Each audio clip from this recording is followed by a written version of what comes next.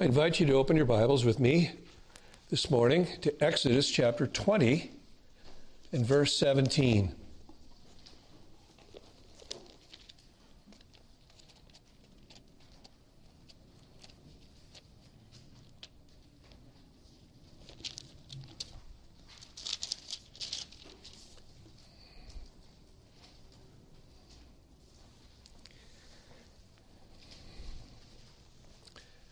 Well, we come this morning to what may well be the concluding message of our study we began, 3 years ago maybe, in the Ten Commandments, kind of leapfrogging between our study of the commandments, each one of them, and then with other texts interspersed along our journey through the 20th chapter of Exodus. Verse 17, you shall not covet your neighbor's house. You shall not covet your neighbor's wife, or his male servant, or his female servant, or his ox, or his donkey, or anything that belongs to your neighbor. Let's pray. Our Father, we come this morning pleading our ignorance and asking for your wisdom, that you would help us to know your mind. Indeed, if there be any here that are yet in the ignorance of sin, we pray that you would make them wise unto salvation, that you would come down by your Spirit, that you would illuminate our minds, help us to see wondrous things old and new out of your word. Indeed, for those that are yet in their sins, we pray you would open their eyes to see the kingdom of God. You would grant them the gifts of faith and repentance. And for those who are your own, that you would take these things, make them to be fresh and powerful in our hearts this day. For Lord, we come here coveting many things, but Lord, make us to covet that one thing needful, Jesus Christ, that righteous covetousness, that one that would make Jesus Christ our own, make him the portion of our heart, both now and forever. So Lord, hear us as we pray in our ignorance. We pray in our sin, asking that you would forgive us. You would apply fresh measures of the blood of Christ to us this morning. For even in our hearing of the word of God, our ears do not hear as they should. Sin plugs our ears and will not allow us to hear that engrafted word which is able to save our souls, that word which would enable us to grow in grace and in conformity to the image of Jesus Christ. Lord, you know our several needs this morning. We pray that you would come down on high and that we would enjoy the inestimable privilege of having your special presence that you promised to be wherever 2 or 3 are gathered in the name of your Son. For we pray these things in his exalted name. Amen. Perhaps none of God's commands so clearly reveals our depravity as the 10th commandment. Covetousness is so deeply rooted in our hearts that we cannot see it. Francis Xavier, co-founder of the Jesuits, famously observed, I have heard thousands of confessions, but never one of covetousness. Well, we return to finish our sketch of the 10 Commandments today. But let me say right away that depravity blinds us to our sin. The psalmist writes in Psalm 19 and verse 12, no man can understand his errors. We're born with lying hearts. Jeremiah gives us God's judgment. The heart is more deceitful than all else and is desperately sick. Who can understand it? And so it is that Solomon warns us that he who trusts in his own heart, and that's what we're told to do today by our culture, trust in your own heart. It'll never lead you astray. No, Solomon says that he who trusts in his own heart is a fool. Proverbs 28 and verse 26. Only the one who made the heart knows its dark twists and turns. Only He can perfectly read and rightly judge our hearts. As Jeremiah goes on to record, God speaks, I, the Lord, search the heart. I test the mind. You see, only He can reveal our hearts to us. God has given us His moral laws as the rule of our duty toward God and toward others, and as a searchlight to expose our failures as sin. The 10th commandment, which prohibits covetousness, perhaps more than any other, exposes our failure to love God and to love our neighbor as ourselves. The Bible teaches that the law is spiritual. It addresses not only our actions, but especially the heart motive behind our actions. We noted last time that the 10th commandment was the key that unlocked Paul's knowledge of his sin. He says in the 7th chapter of Romans, I would not have come to know sin except through the law, for I would not have known about coveting if the law had not said, you shall not covet. Did Paul know the 10th commandment? Obviously he did. He was trained in the knowledge of the 10 commandments and of the rest of the Bible from the dawning of his consciousness. He sat at the feet of Gamaliel. He was Gamaliel's golden boy. He was the up-and-coming rabbi of his days, and yet he was slain when God brought home the 10th commandment with power to Paul's heart. Only then did he begin to understand and feel the evil power of his unlawful desires. Stephen Charnock observes, Paul thought himself a righteous person till he came to measure himself by the exact and spiritual image of the law. His head and the law were acquainted, and then he thought himself a living person. But when his heart and the law became acquainted, there he found himself dead, and his high opinion of himself fell to the ground. Brethren, you and I are no different. Each one of us is born with a spiritual heart disease called covetousness. This malady is found in the spiritual DNA of all people. And lest you think that you escape this disturbing diagnosis, Jesus, our great physician, teaches that from within, out of the heart of men, proceed deeds of coveting. That's what God sees. And that's where our covetous comes from. It comes out of our covetous hearts. Deeds of coveting begin with an attitude of coveting. So covetous deeds are rooted in our covetous hearts. And if you doubt that you are covetous, you do not know your heart. If you deny that you're afflicted with this sin, Jesus calls you a liar. Sober words these are, but true. We must know that we are sick before we will seek help. Jesus came not to heal the healthy, but the sick, not to call the righteous, but sinners to repentance.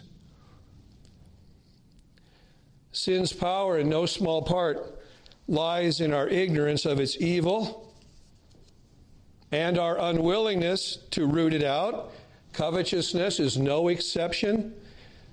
We will never do effective battle against our unlawful desires as long as we deny them or we downplay their evil. You see, brethren, our hearts must be mastered by God's law and empowered by God's Spirit if we would do effective battle against this master sin. Be sure that if you're not killing this sin will be killing you. To borrow from John Owen, Mr. Plummer observes, this command clearly shows that the seat of the divine government in man is the human heart. When that is right, all is right. When that is wrong, all is wrong.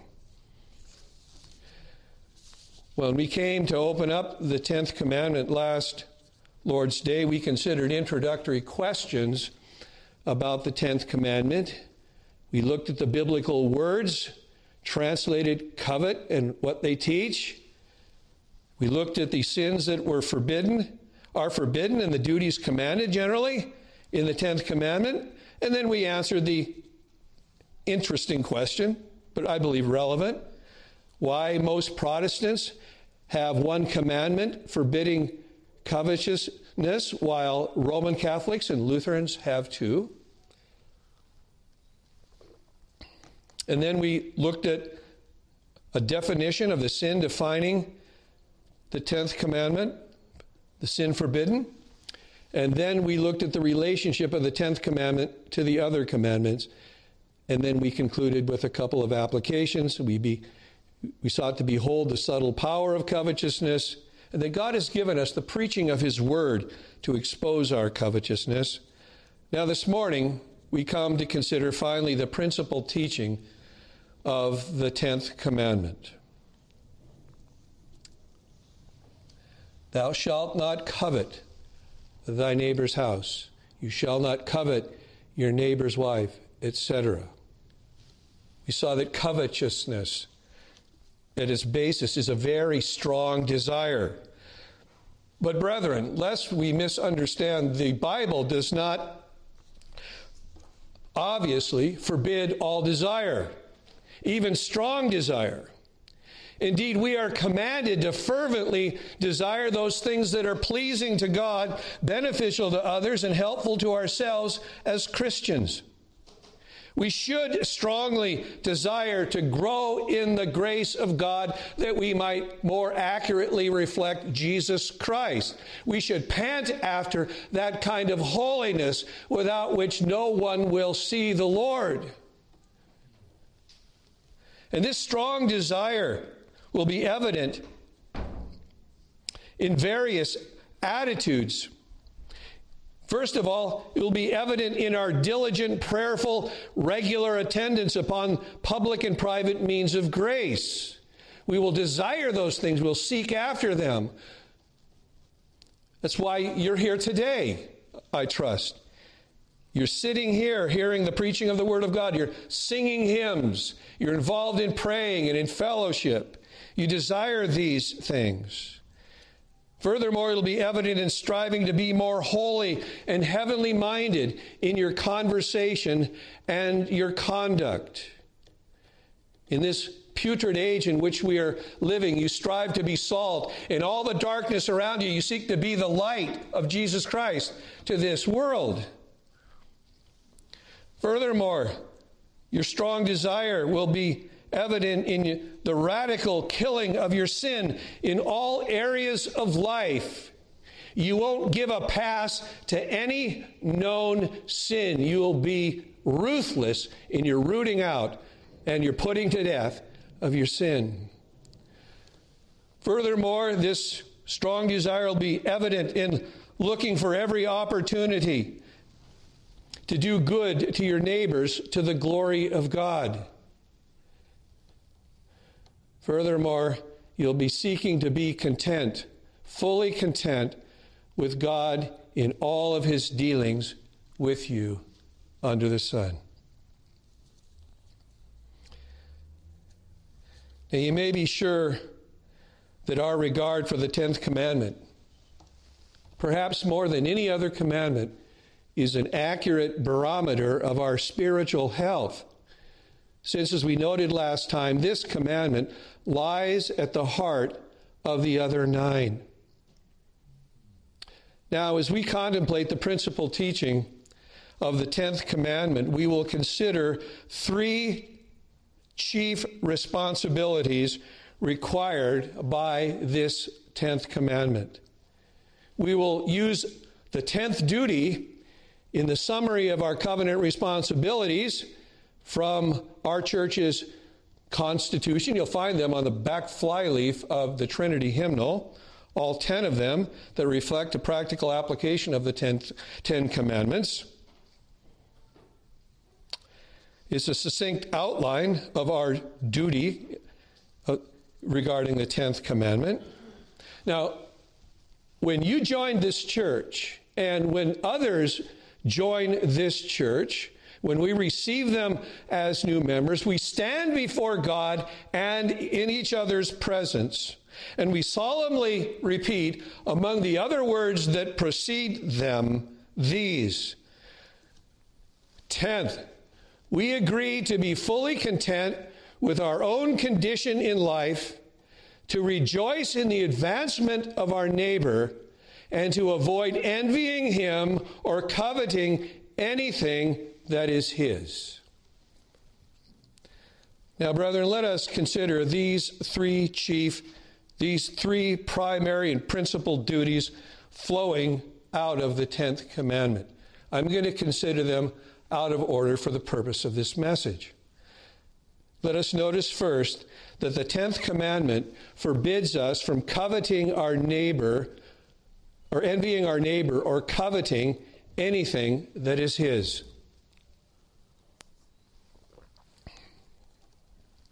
Now, according to Merriam-Webster's dictionary, one who is covetous is marked by inordinate desire for wealth or possessions, or for another's possessions, having a craving for possession.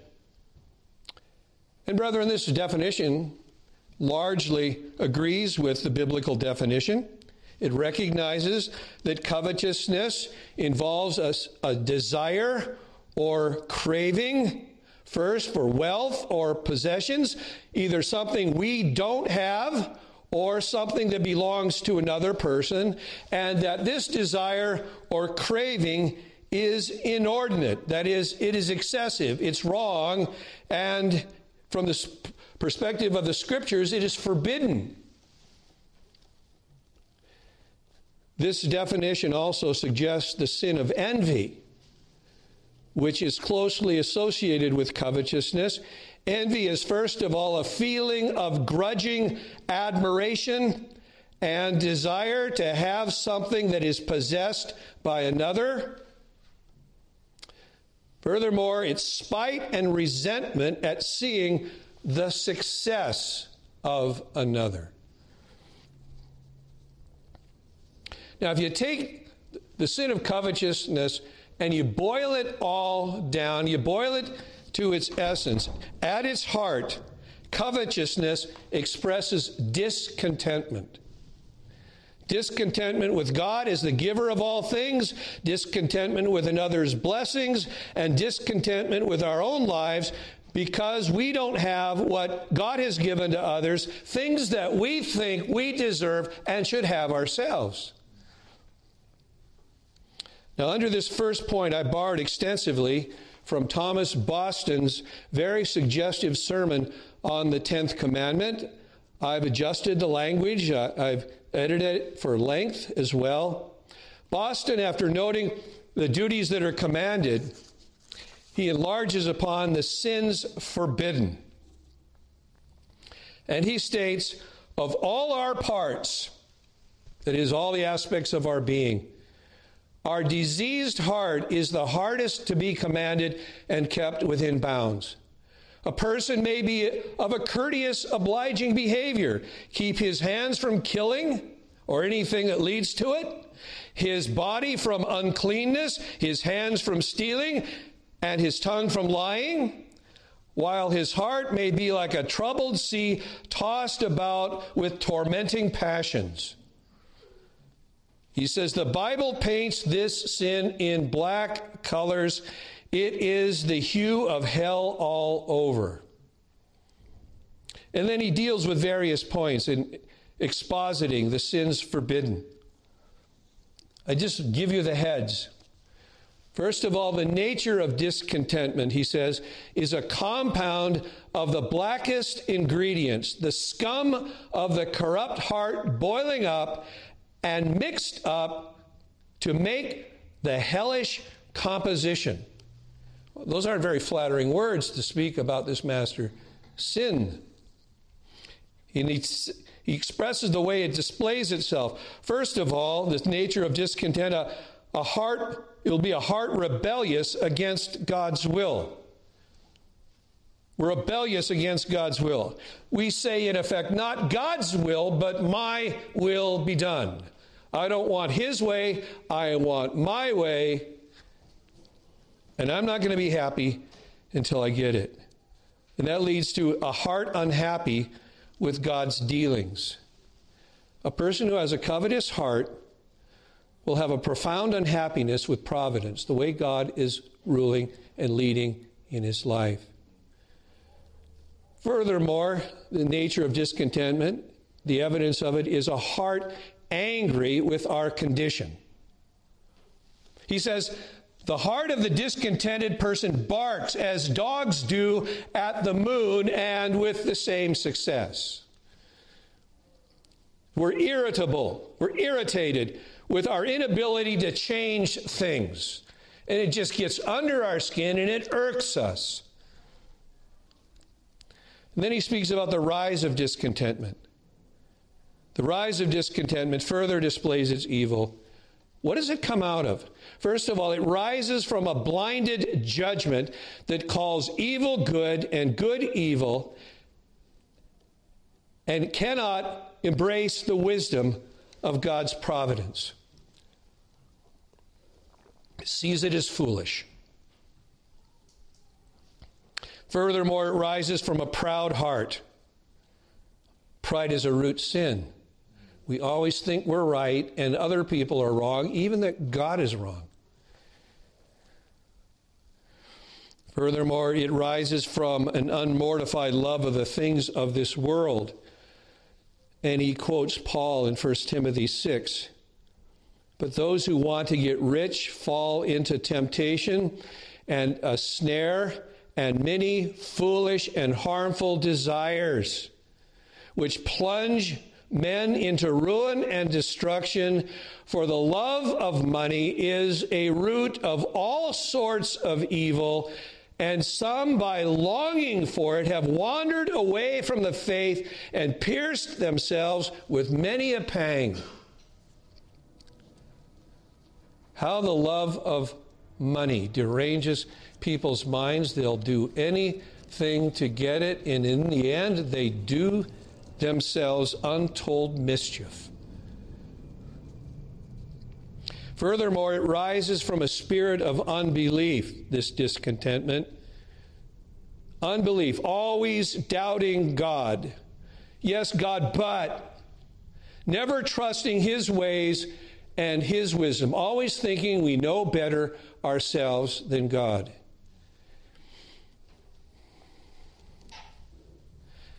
Notice, thirdly, after seeing the nature and the rise of discontentment, the effects of discontentment, he says, are very black.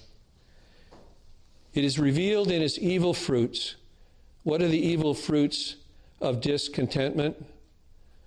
First of all, discontent spoils our communion with God and our access to him.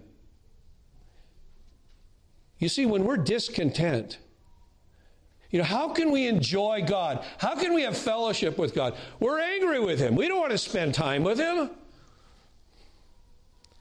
No, we don't have that submissive spirit that says, not my will, but thine be done.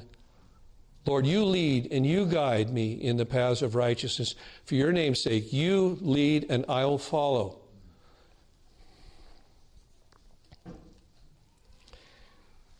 Secondly, discontent indisposes us for holy duties. Think about that. How can we perform duties rightly and acceptably before God when we are discontent? We are indisposed to speak to God in prayer. When we're angry with God, when we harbor hard thoughts about God, we don't want to come to him in prayer. We don't want to be around him. We don't want to think about him. Nor can we hear him speaking to us in his word. You see, discontent fills our ears with the wax of rebellion. We don't want to hear what God has to say to us. We not only won't speak to him, we won't listen to him when he would speak to us.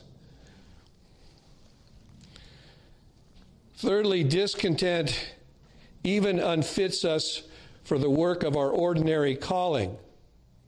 Think about going to work when you're mad at God. Brethren, we don't do our best work for our employer as long as we harbor hard thoughts against God. We're distracted.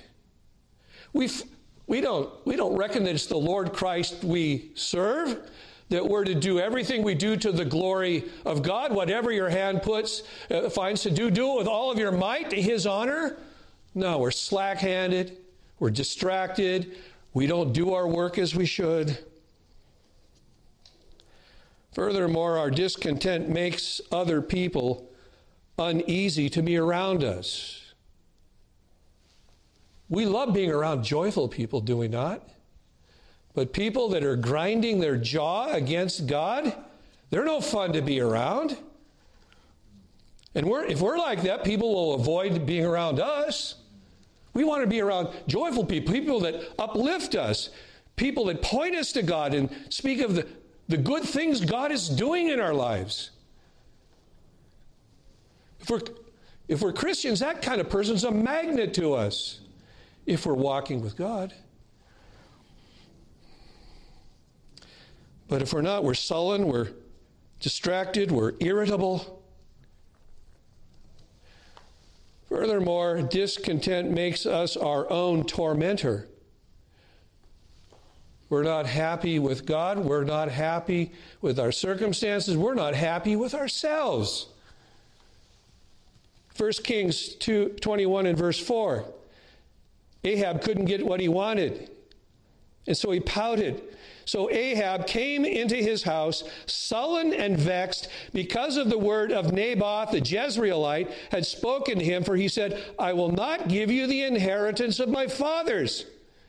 And he, that is Ahab, lay down on his bed and turned his face away and ate no food.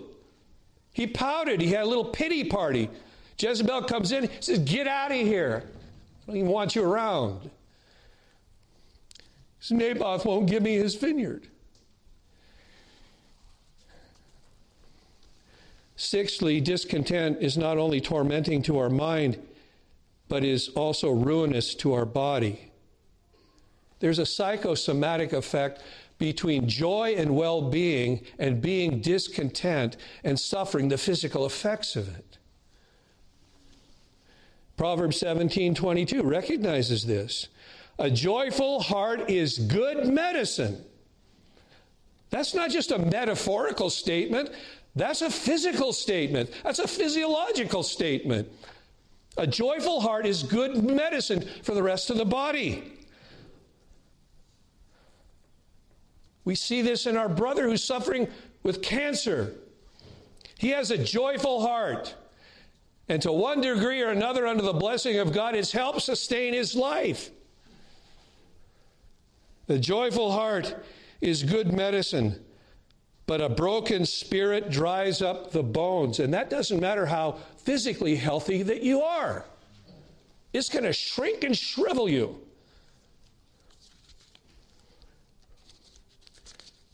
It'll make you a shell of what you once were.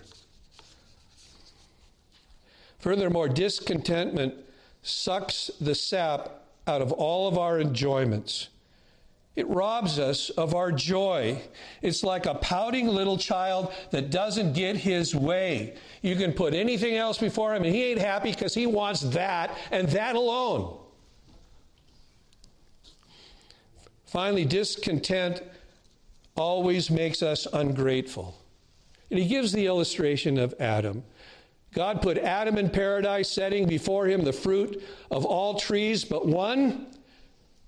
And as long as that one fruit was out of his reach, he couldn't be thankful to God for all of the variety that he gave him all around him.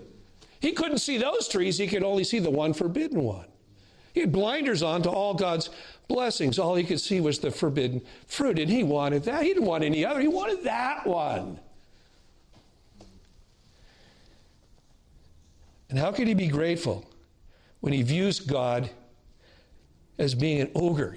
You're keeping me from what I really want. And he broke all the other commandments out of gratitude to God. ingratitude to God.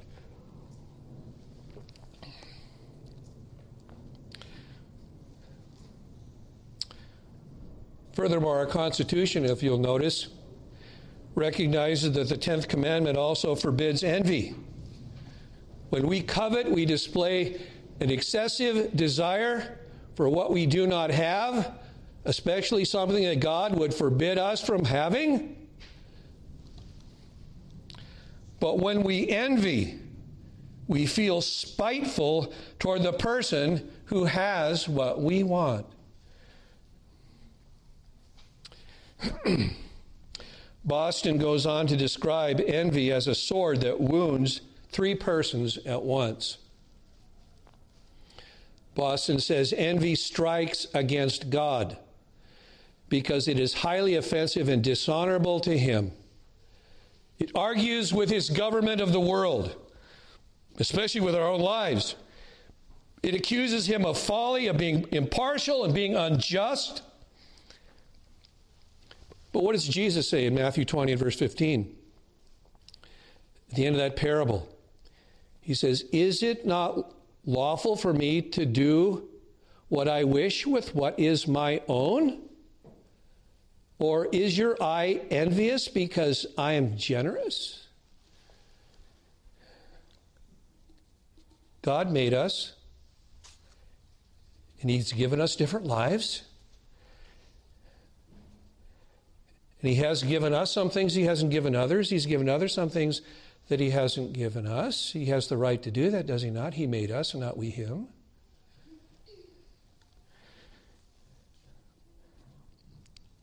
Our eye may be envious because God is generous. So it strikes against God. Secondly, envy strikes against our neighbor. It's a bitter disposition toward him. It grudges his good. And it not only keeps us from doing him good, but we would do him harm, either by word or by deed. Envy is evil to the core. Proverbs 27 and verse 4, wrath is fierce and anger is a flood, but who can stand before jealousy? Oh, jealousy.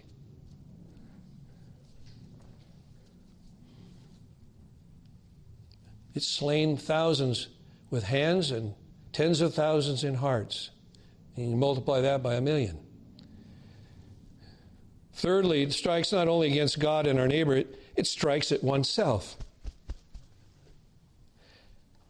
Envy doesn't leave us alone. No. Envy will turn us every which way but loose. He says, envy may be too weak to kill others, but it comes back to hurt us. And it wounds us even deeper that our envy cannot hurt the other person. We want to hurt him, and we really can't. We feel the bitterness of a heart. He doesn't. Job 5 and verse 2, vexation slays the foolish man.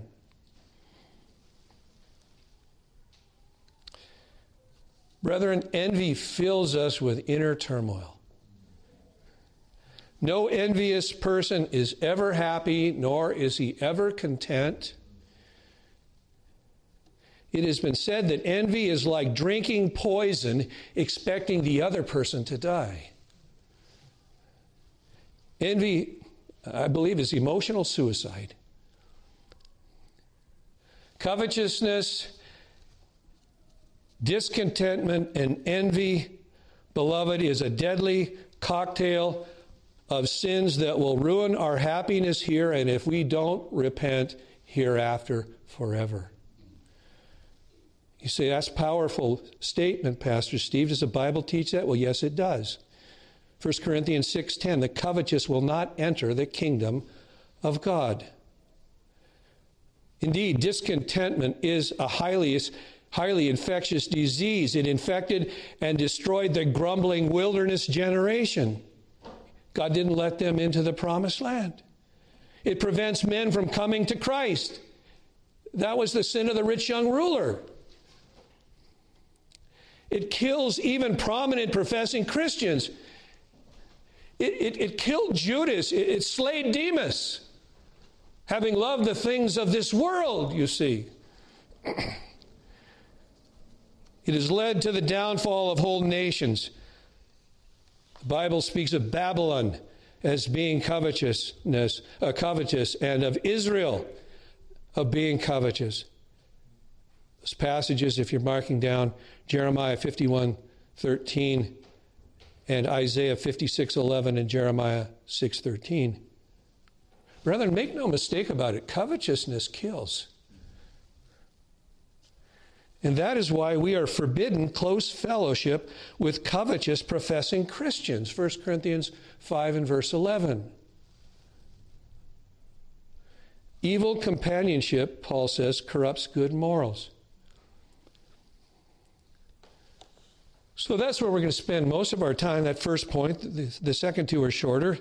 Secondly, the 10th commandment requires us to be fully content with our own condition in life.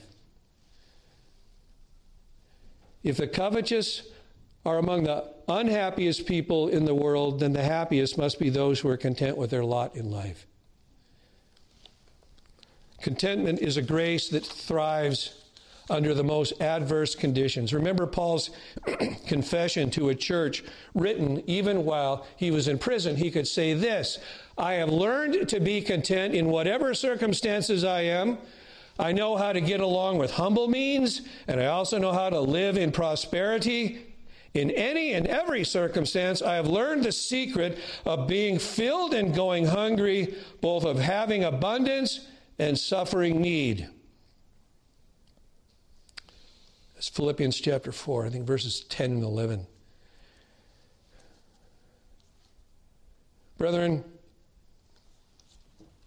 Christians are never the losers in matters of true importance, no matter what condition or situation they are in under God's providence. Some of the happiest people in the world are those that have the least in the way of things that men strive for, to think that if they get them, they'll be happy. And they're not. Encouraging a young pastor laboring in a prosperous city that was hostile to the gospel, the aged apostle affirmed what we read in 1 Timothy 6 through 8, that godliness actually is a means of great gain when accompanied by contentment. For we have brought nothing into the world, so we cannot take anything out of it either. And if we have food and covering, with these we shall be content.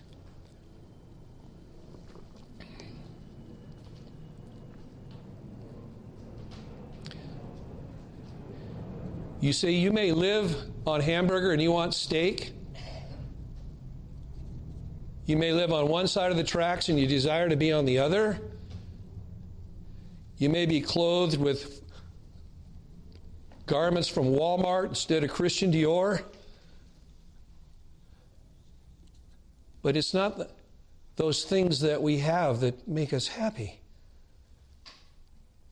Happiness is being content with the things that we have.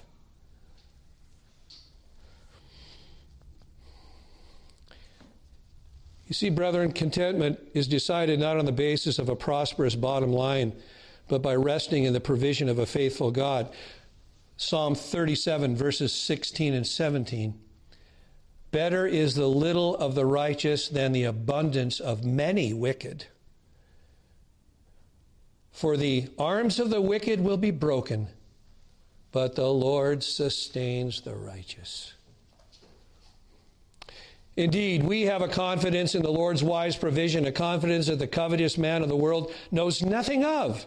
That's why we are exhorted in Hebrews chapter 13, verses 5 and 6, let your character be free from the love of money, being content with what you have. For he himself has said, I will never desert you, nor will I ever forsake you, so that we may confidently say, the Lord is my helper, I will not be afraid. What shall man do to me? Perhaps we need to write that on a plaque and put it in our house, or a piece of paper and tack it to the refrigerator. Let us pay careful heed and to Paul's warning in this greedy society in which we live.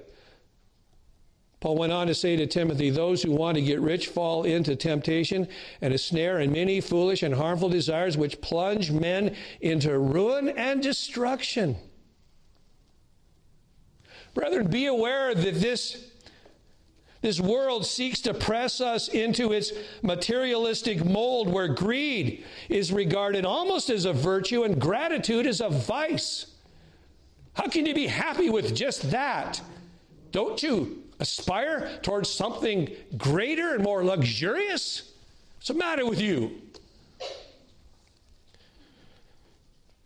Lusting after our neighbor's possessions and our wanting more and more will never satisfy our empty hearts. Brethren, only Christ can fill that void.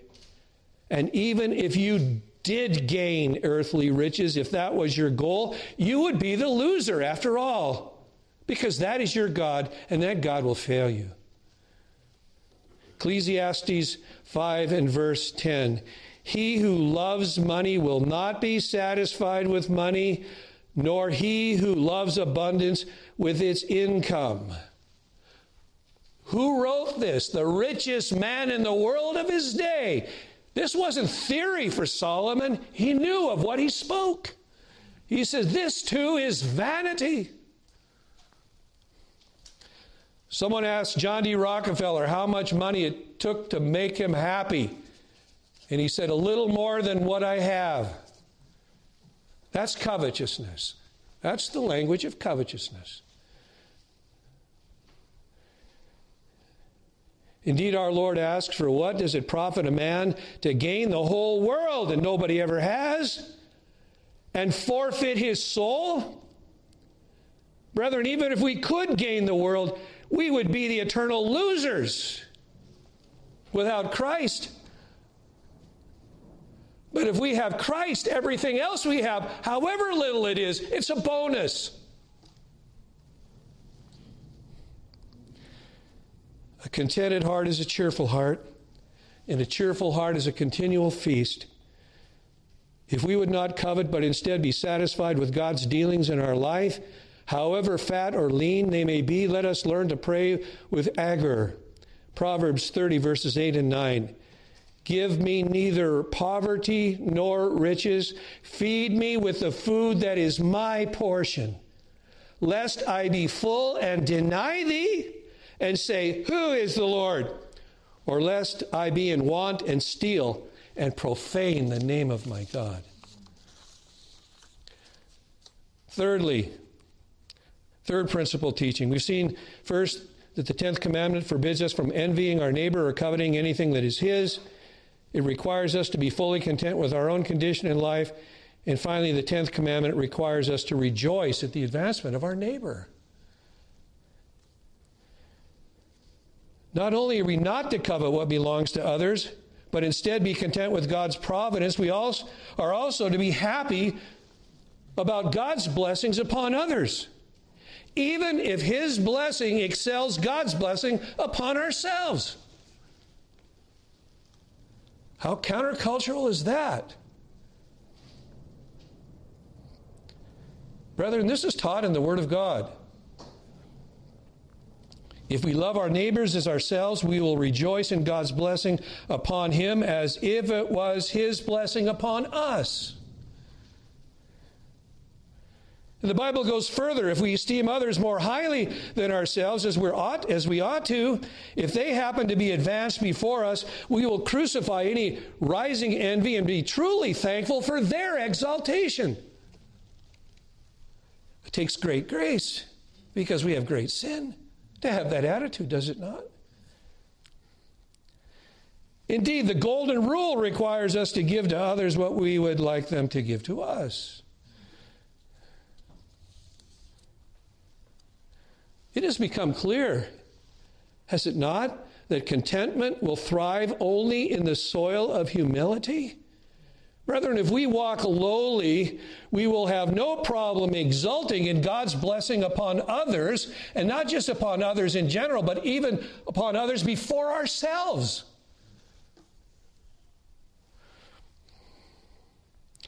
Have the spirit of John the Baptist I must decrease, he must increase. Have you ever observed how common it is for competitors in the Special Olympics to rejoice over someone else's win, even as it was their own? They might run past them and win the prize, and the ones that come up behind them, oftentimes, they're all ecstatic, and they're throwing their arms around the winner.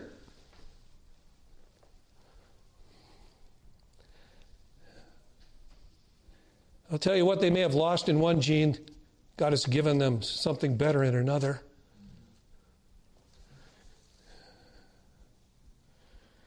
Let me ask you, how do you respond if you're passed over for a promotion that is given to someone else you deem less qualified than yourself? Can you rejoice in God's choice? Or how do you respond when someone else gets the praise that you believe you deserve?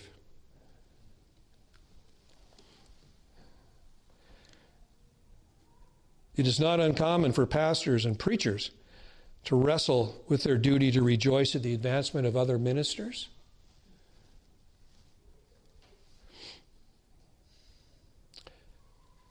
We are to covet the greater gifts, Paul teaches, but we are not to covet the place of those with greater gifts. Indeed, the greatest of these greater gifts, what is it? It's love. Paul says, I'll show you something more excellent than tongues, interpretation, and prophecy, and that's love.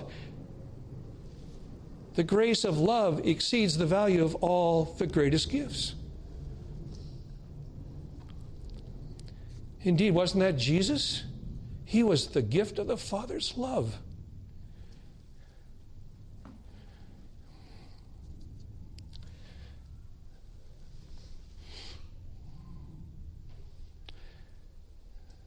Indeed, the greatest of these gifts is love, and love does not exalt itself or behave unseemly. Love is not envious. Love instead seeks the greater good of others and rejoices with their successes as if they were their own.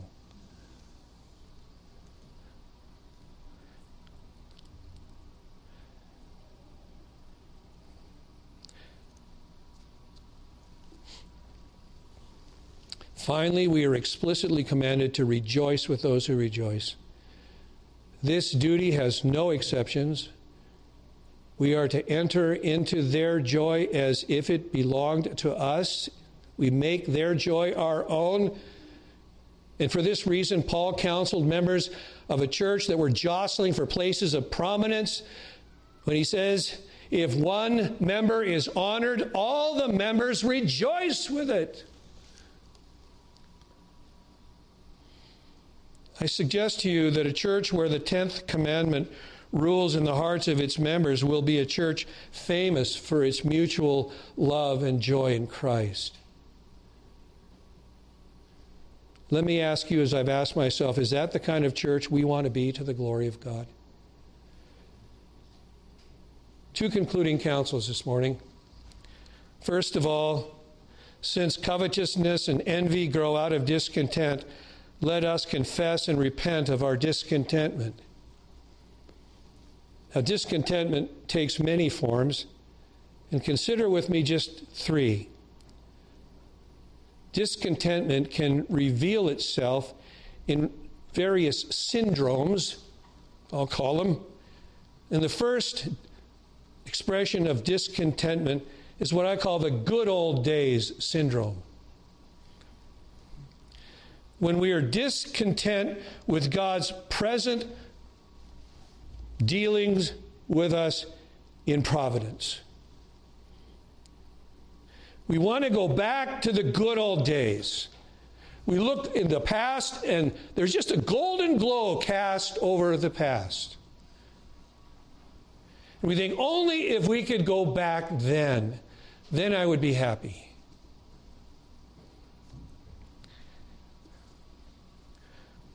Well, what did the people in those days do? Did they look back behind themselves and say, you just keep going back and back and back. And because of sin in the world, there never has been any good old days except before chapter 3 of Genesis.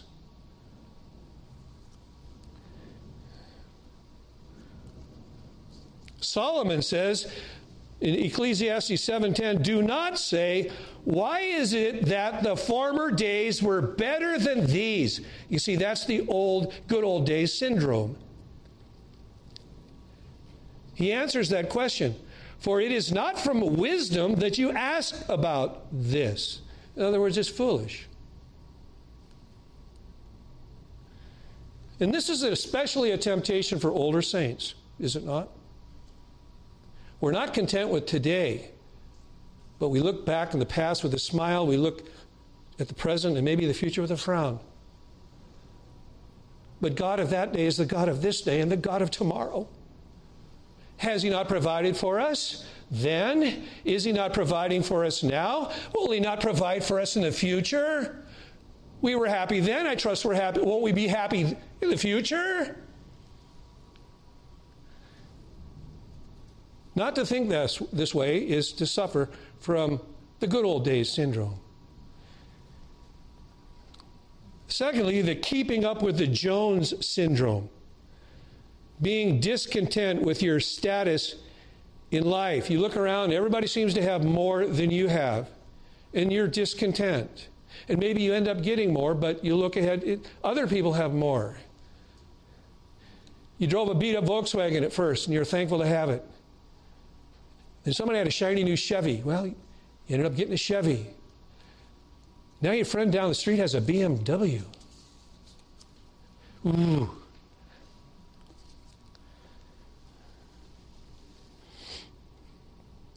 Solomon has something to say about that too.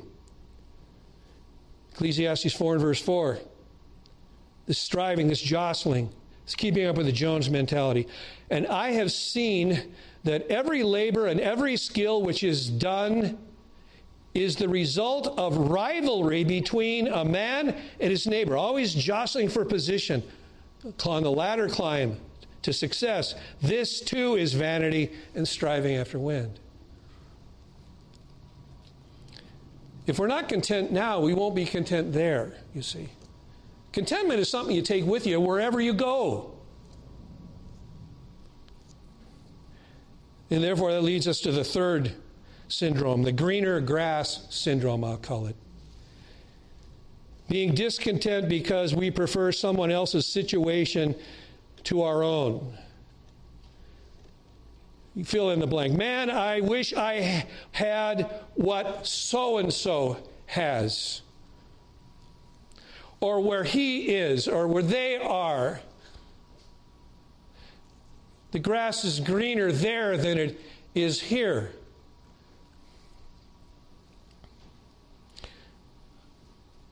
Husbands can do this with their spouse, with their wife. Wives can do this with their husband. That's one reason for adultery. The grass is greener on the other side of the neighbor's back door.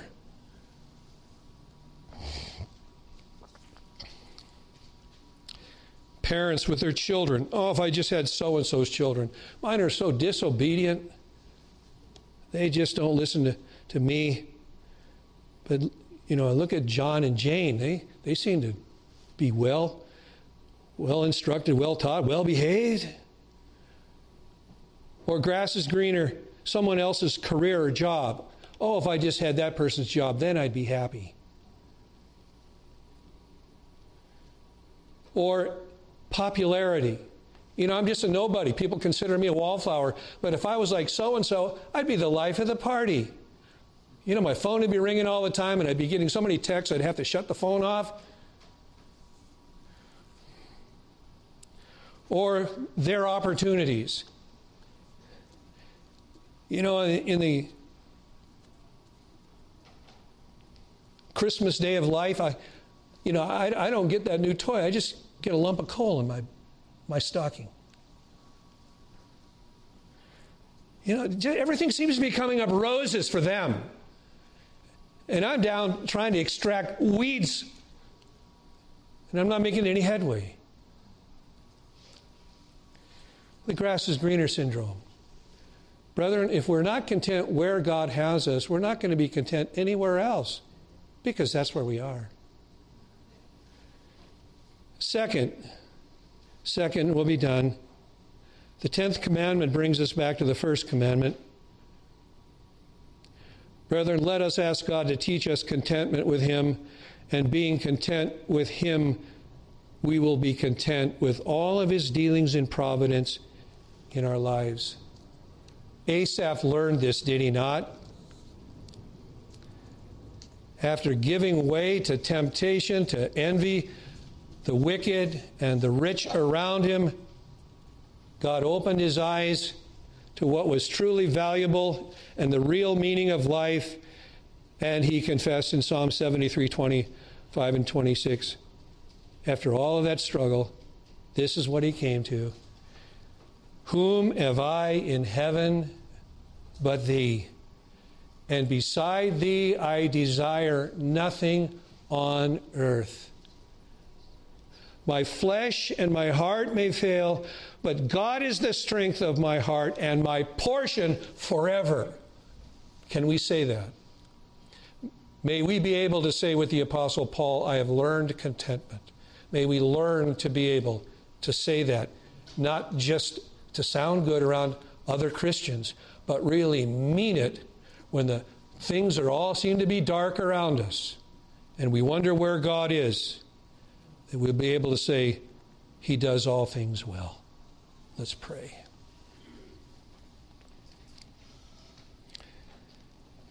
Our Father, your word has searched us and found us out. Indeed, that word is divided between soul and spirit, joint and marrow, and discover the thoughts and intentions of our hearts.